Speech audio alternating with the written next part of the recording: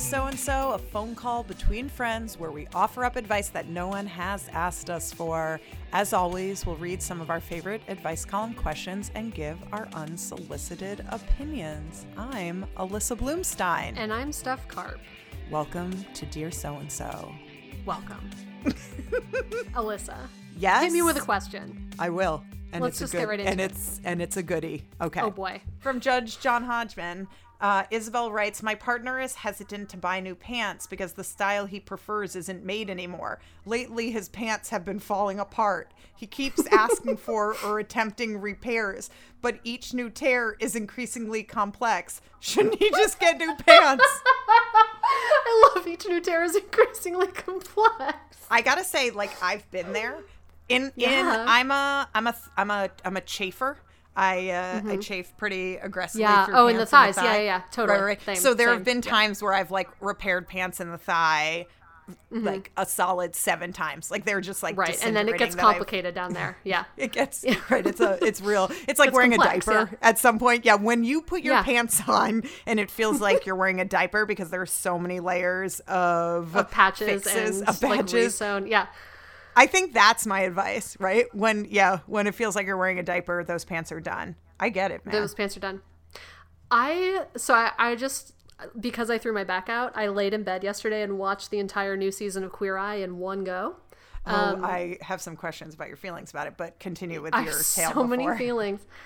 But, I think one thing that they do well is sort of like get to the root of why people are holding on to a certain look. Why people are sort of like, there's I think something beneath this, which is like, well, why is it such a big deal that you'll wear pants that feel like a diaper to avoid, looking for a new pant? Like, what are you attached to about this? And like, what in your past are you trying to keep alive that maybe it's like, you need to let go? And like, maybe you're afraid of moving into a new phase of your life about something. Yeah, how old are these pants that the style isn't made anymore? Like, are they from like 1922? Like, it's really weird. Just refresh your look. It's okay. It's okay to refresh your look. I believe you probably can find that style. Like, I'm not convinced unless they're like a turn of the century pantaloon. And when I say turn of the century, I mean not this century, the century before, the previous century.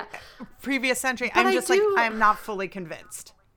I sympathize, maybe you can too. There's been times in my life where like trying on new clothes was a real stress point because of how I felt about my body. Oh, of course, I'm wearing sweatpants right now. What are you talking about? I'm wearing sweatpants as well. They're fleece lined sweatpants. Because I haven't gotten dressed in 3 days. I threw it back out. But, so it's like, I get like, trying to find putting clothes on and evaluating your body is maybe just the furthest thing you can do. Like the furthest, it just is like the last thing you want to fucking do right now. Maybe that's something you need to seek some help with. And I don't even mean like weight loss. I mean, just like counseling, like therapy, Yeah. Call Queer Eye. Call Queer Eye because no matter your size, there are some great pants for you out there waiting. There's a new style of pant waiting to delight you. And it sounds like there might be an underlying issue. That is actually an exciting truth. You don't have to feel this bad about it. Yeah. That is a real and exciting truth. Yeah. There are pants out there that you're going to love. God, you're going to love them and they're going to make you feel like a brand new you. Yeah. Oh, yeah. Wonderful. Thank you so much. It's great. I can't wait to go pants shopping. I know, right? Kind of inspiring. All right. All right, hit me with something juicy. Make it juicy. Here's a juicy one. My in-laws are unbelievably superstitious. My mother-in-law believes she's psychic. My father-in-law believes her. And my husband, otherwise rational, turns we can't know for sure credulous around her. I find the stream of insights and ghost sightings grating, but they can believe what they want. Until it reaches the end of my nose. Here it comes. Excuse me? My husband. Well, you know what I mean? Until it touches me, until it affects me. Is that what that phrase This means? This is from an idiom about like a punch, like my fist, like where you're. I don't know the idiom. I'll look it up for you in a second when I'm finished reading this.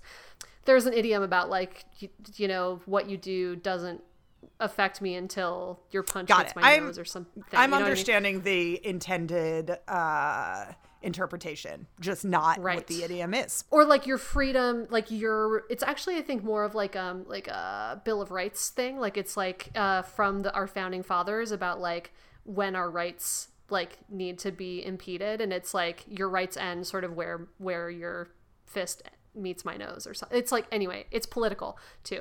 Okay. Okay. Got Whew. it. Whew, wow. So- sorry. I wish I just had known that. Well, fucking that's the idiot thing. I You're am. asking someone. No, but you're asking someone who's like, oh, I kind of half know what she means, but I don't totally, so I can't just tell you. Right. Moving on. My husband and I are looking to buy a house, and his mother is constantly bothering me with her visions of dark auras and bad vibes about the houses. She's not Okay. even with us. She's not even with us. Apparently, she can tell a duplex has more ghosts than Disney's haunted house from 2 states away. Okay. I would just tune her out, but my husband says we should listen to keep the peace. Apparently, she won't ever visit if the house is, quote, haunted. My husband caving to her is the worst part of it. Is this going to be how it is going forward? It's a house, a mortgage. The only thing to tie us together more would be a child. So I'm wondering if maybe we need to rethink more than just the haunted house. Or am I being unreasonable? If you're haunted, flaunt it. Right. So yeah, Well- this is totally... Oh man, that is very, very, very tricky. It's juicy, right? It's I tricky. love it. I love it deeply. It's really unfortunate. Like, is there no way to live happily in a haunted house? Like, I don't get it. What's the problem? There's some ghosts in there. No. I mean, no, it sounds like mother-in-law will be just constantly disturbed, berated, and, harassed by these spirits. So she's unwilling she's like to too visit. much of a she's too much of a conduit Right. to the ghost. She's too much. Yeah, she's a psychic. She can't turn it off. She's just like There's all the no time. way to put some like fucking crystals around your house that'll like keep the ghosts at bay while she's visiting. Right. I also feel like if mother-in-law is really concerned, she could pay for someone to come cleanse the house. Right. But I think that the thing that seems to be bothering caller is that their husband is like totally doing the thing that the person who got sent to their room for taking Right. call during dinner did, which is just like, please keep the peace. I've never been able to stand up to my parents in this arena. It will make me extremely uncomfortable if you do. So please, like, just let it happen to you. Just like lay down and take it. Yeah. I mean, I know. Well, it's just get a divorce. It's simple. I came up with it. I got it, Steph. I Yeah. got it. Just get a divorce. Clean break. Yeah. Clean break, So yeah. much easier that way. I know I was like spending money on crystals and cleansing, but like I bet that costs as much as getting a divorce. So just divorce. Get a divorce. Get a divorce. It's easy. Yeah. Yeah. And if you don't want to divorce this person, maybe, I think make the stakes clearer to your partner. I'm not sure. Like, it sounds like you've sort of like extrapolated out a few steps and you're thinking about the future and you're like, gosh, I don't know if this is sustainable. This isn't for you just about the house anymore. This is about like, like sort of kowtowing to the mother-in-law's whims about child stuff and like other things. Right. And that like Right. you're going to need a partner. So you actually need to like go to your partner and be like, hey, like this is cause for concern for me. Not just in this instance, but like in a larger sense. And like, I just need Yeah. to know that we're teammates, Yeah. How can we be teammates in this? Cause I can't do this again and again. So I just thought of this kind of from my health concerns for a moment. So for a little while, I lived being like, don't light candles in your house. I can't come in if you do A, B, and C. Like, I can't be in this place because I'm affected so greatly by, X, Y, and Z. There are people out there who are affected by the use of Wi-Fi, by the use of, so right. There are a lot of people that like create a life for themselves of avoidance. And I think that the alternative is to like acknowledge these parts of you. Obviously, this is like a little bit different than what the mother is experiencing in Ghost, but I have like acknowledged that I am sensitive to stuff and I am working to become less sensitive. It like the immediate thing that I feel about that mother is sort of like, wow, this is incredible. Yeah, she loves this. I'm delighted by your, how in touch you are with the other realm, but it seems to be also affecting you negatively. So Right. like my feeling about that mother is like she has to also be able to create a system within herself that she isn't always negatively affected by this. The world cannot always bend to your whim. Sometimes you have to take your wacko spectaco superpowers and work with them in the world that we're living in. Yeah, I like that perspective. I appreciate that. It does Right? feel like kind of a long, yes, it does feel like kind of a long project, a project with a long tail with this For sure. mother-in-law, This because person it, definitely should divorce them. Like, listen, right.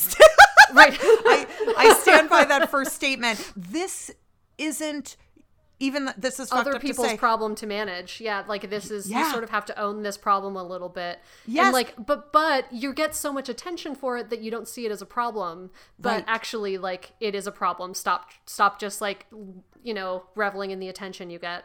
I have seen this a lot in the community of people with like chemical sensitivities, where some people feel that they are like what is it called when you bring what do you bring into the coal mine? What's the bird that you bring in? The canary? They're the canary in the coal mine? Yeah, some people see themselves kind of as the canary, right? So they sort of say like, listen, I'm reacting to these soaps, to people using this, to this chemical, et cetera, et cetera. And so I have superpowers. Like, it's my job now to make the world not use these things. And listen, there's validity for fighting for our cleaning products to be more green and to be better on the planet. Like, but you really set yourself apart in a like martyr way when you see yourself as a canary. And like, I don't think it's a good life. I think that it's unfortunate that the mother sees herself as that canary, sees herself as gifted, rather than a person possessing this, list of attributes that are wonderful, but that also that she has these wonderful gifts also means that she has like a heavier load to bear. The world doesn't conform to like everybody with gifts, with sensitivities. Well, it's a gift think and a her load. husband, right? And I don't think her husband and her son sort of like reinforcing this, like, God, it's wonderful, you're so right, Right. is helping, right? No. Like, she sort of needs people around her to help bring her back to reality.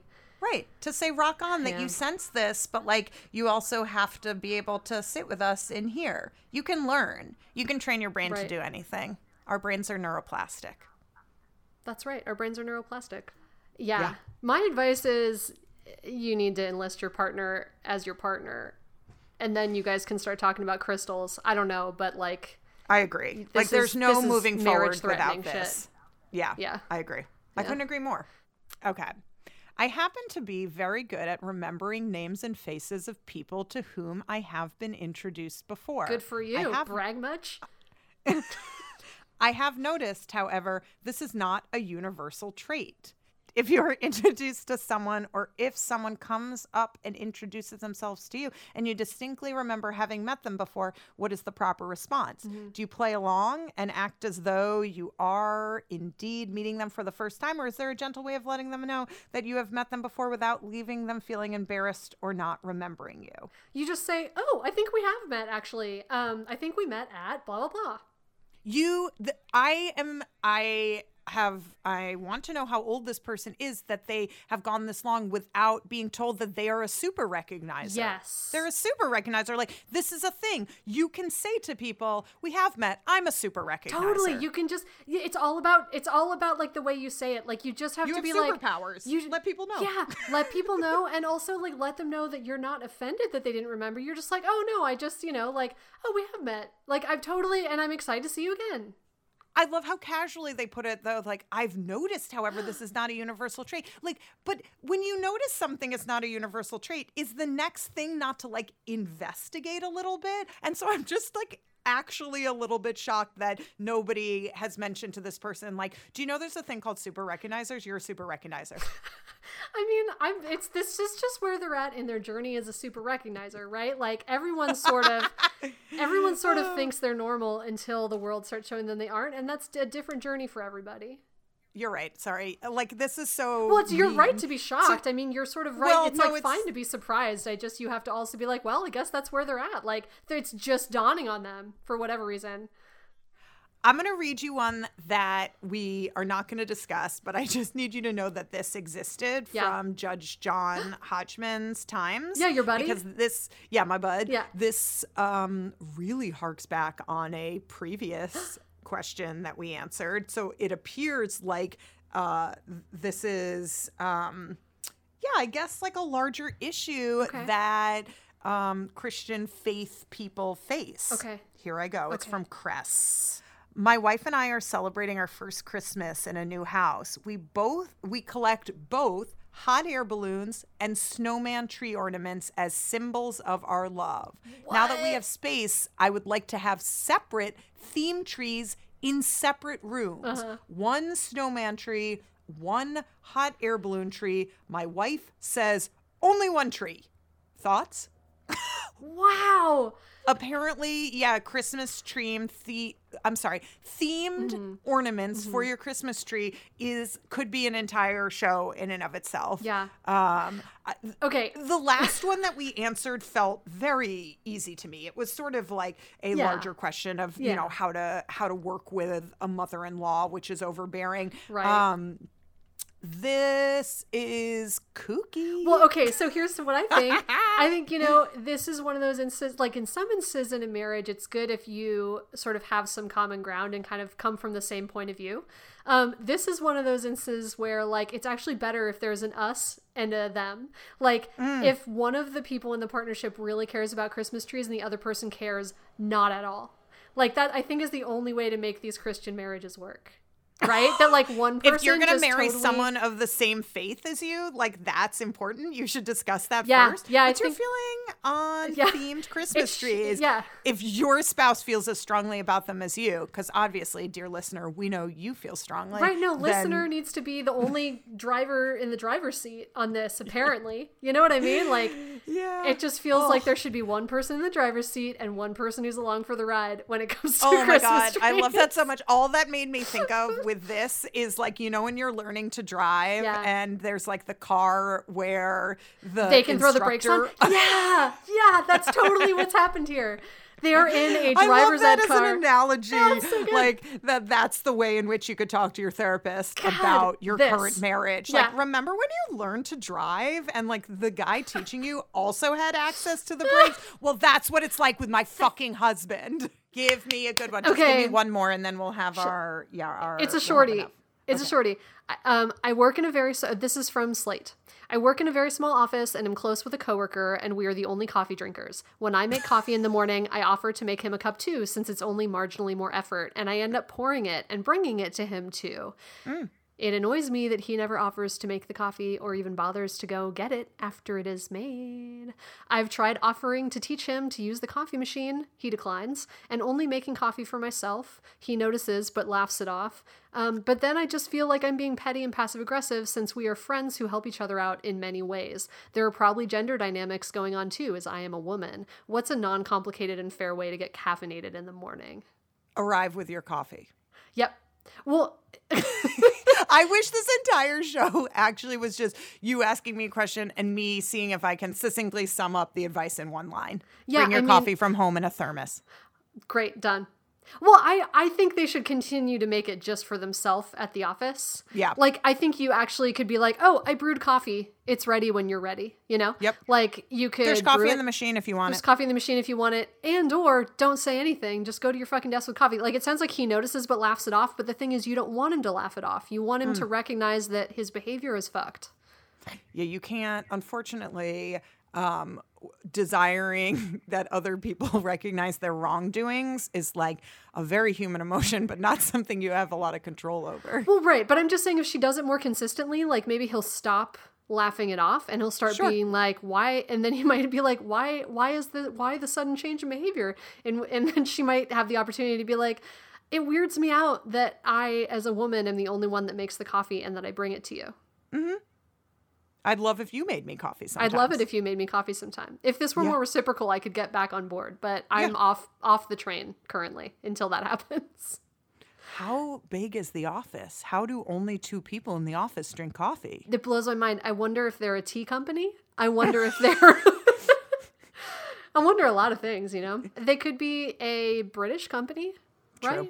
I don't know. I mean, the spelling leads me to believe it's a U.S. You're right. There aren't a lot of people in this office. I guess I just feel like this person isn't really your friend if you can't sort of like kind of engage them and get them on board with this. You know what I mean? Like, we're friendly. I don't want to like, I don't want to piss him off. We're friends. We help each other out in many ways. Just like, okay, well, if you're friends, like, I think you should point this out to him that he's got like a really weird kind of misogynist tendency. I know. Because he needs to know that. It's like having spinach in your teeth. Yes. The constant sort of thing of like, of the question of like, we're friends, so I don't want to rock the boat is always the weirdest one that we come up on. Because occasionally it's something a little bit heavier that like touches on something that's worth fucking writing into an advice column for. But a lot of the times it's just sort of revealing of like, those people aren't really your friends. Like if this is not a thing you can bring up with them, they're probably not a great friend. Yeah, they're probably not a great friend, and or like this is exactly the ways that these like biases and stuff get perpetuated when you let your friends do them. Like your friends are literally the only people you can engage about their behavior in this way and like have a positive outcome. It's hard to do with family and it's hard to do with strangers. Your friends are the people. So you know what I mean? Like, Now's your moment.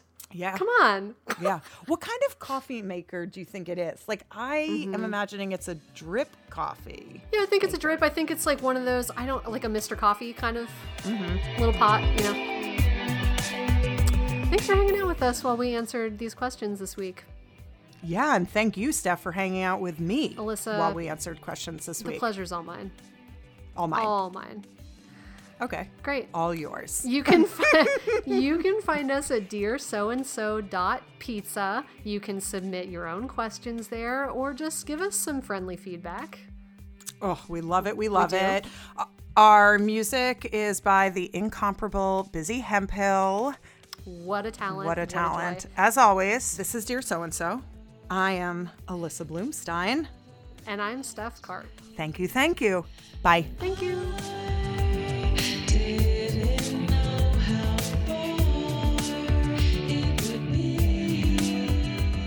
I thank you for telling me that it's called a mocha pot. I didn't know it had a name. Yeah. And now I know. So yeah, do you use that ever? Are you a fan? We use it rarely because it's hard to clean. But we do use it when we want to have like a special, very sweet espresso experience, right? Like we'll mix up some sugar with some cream in the bottom of a cup, and then we'll pour the mocha pot on top of it.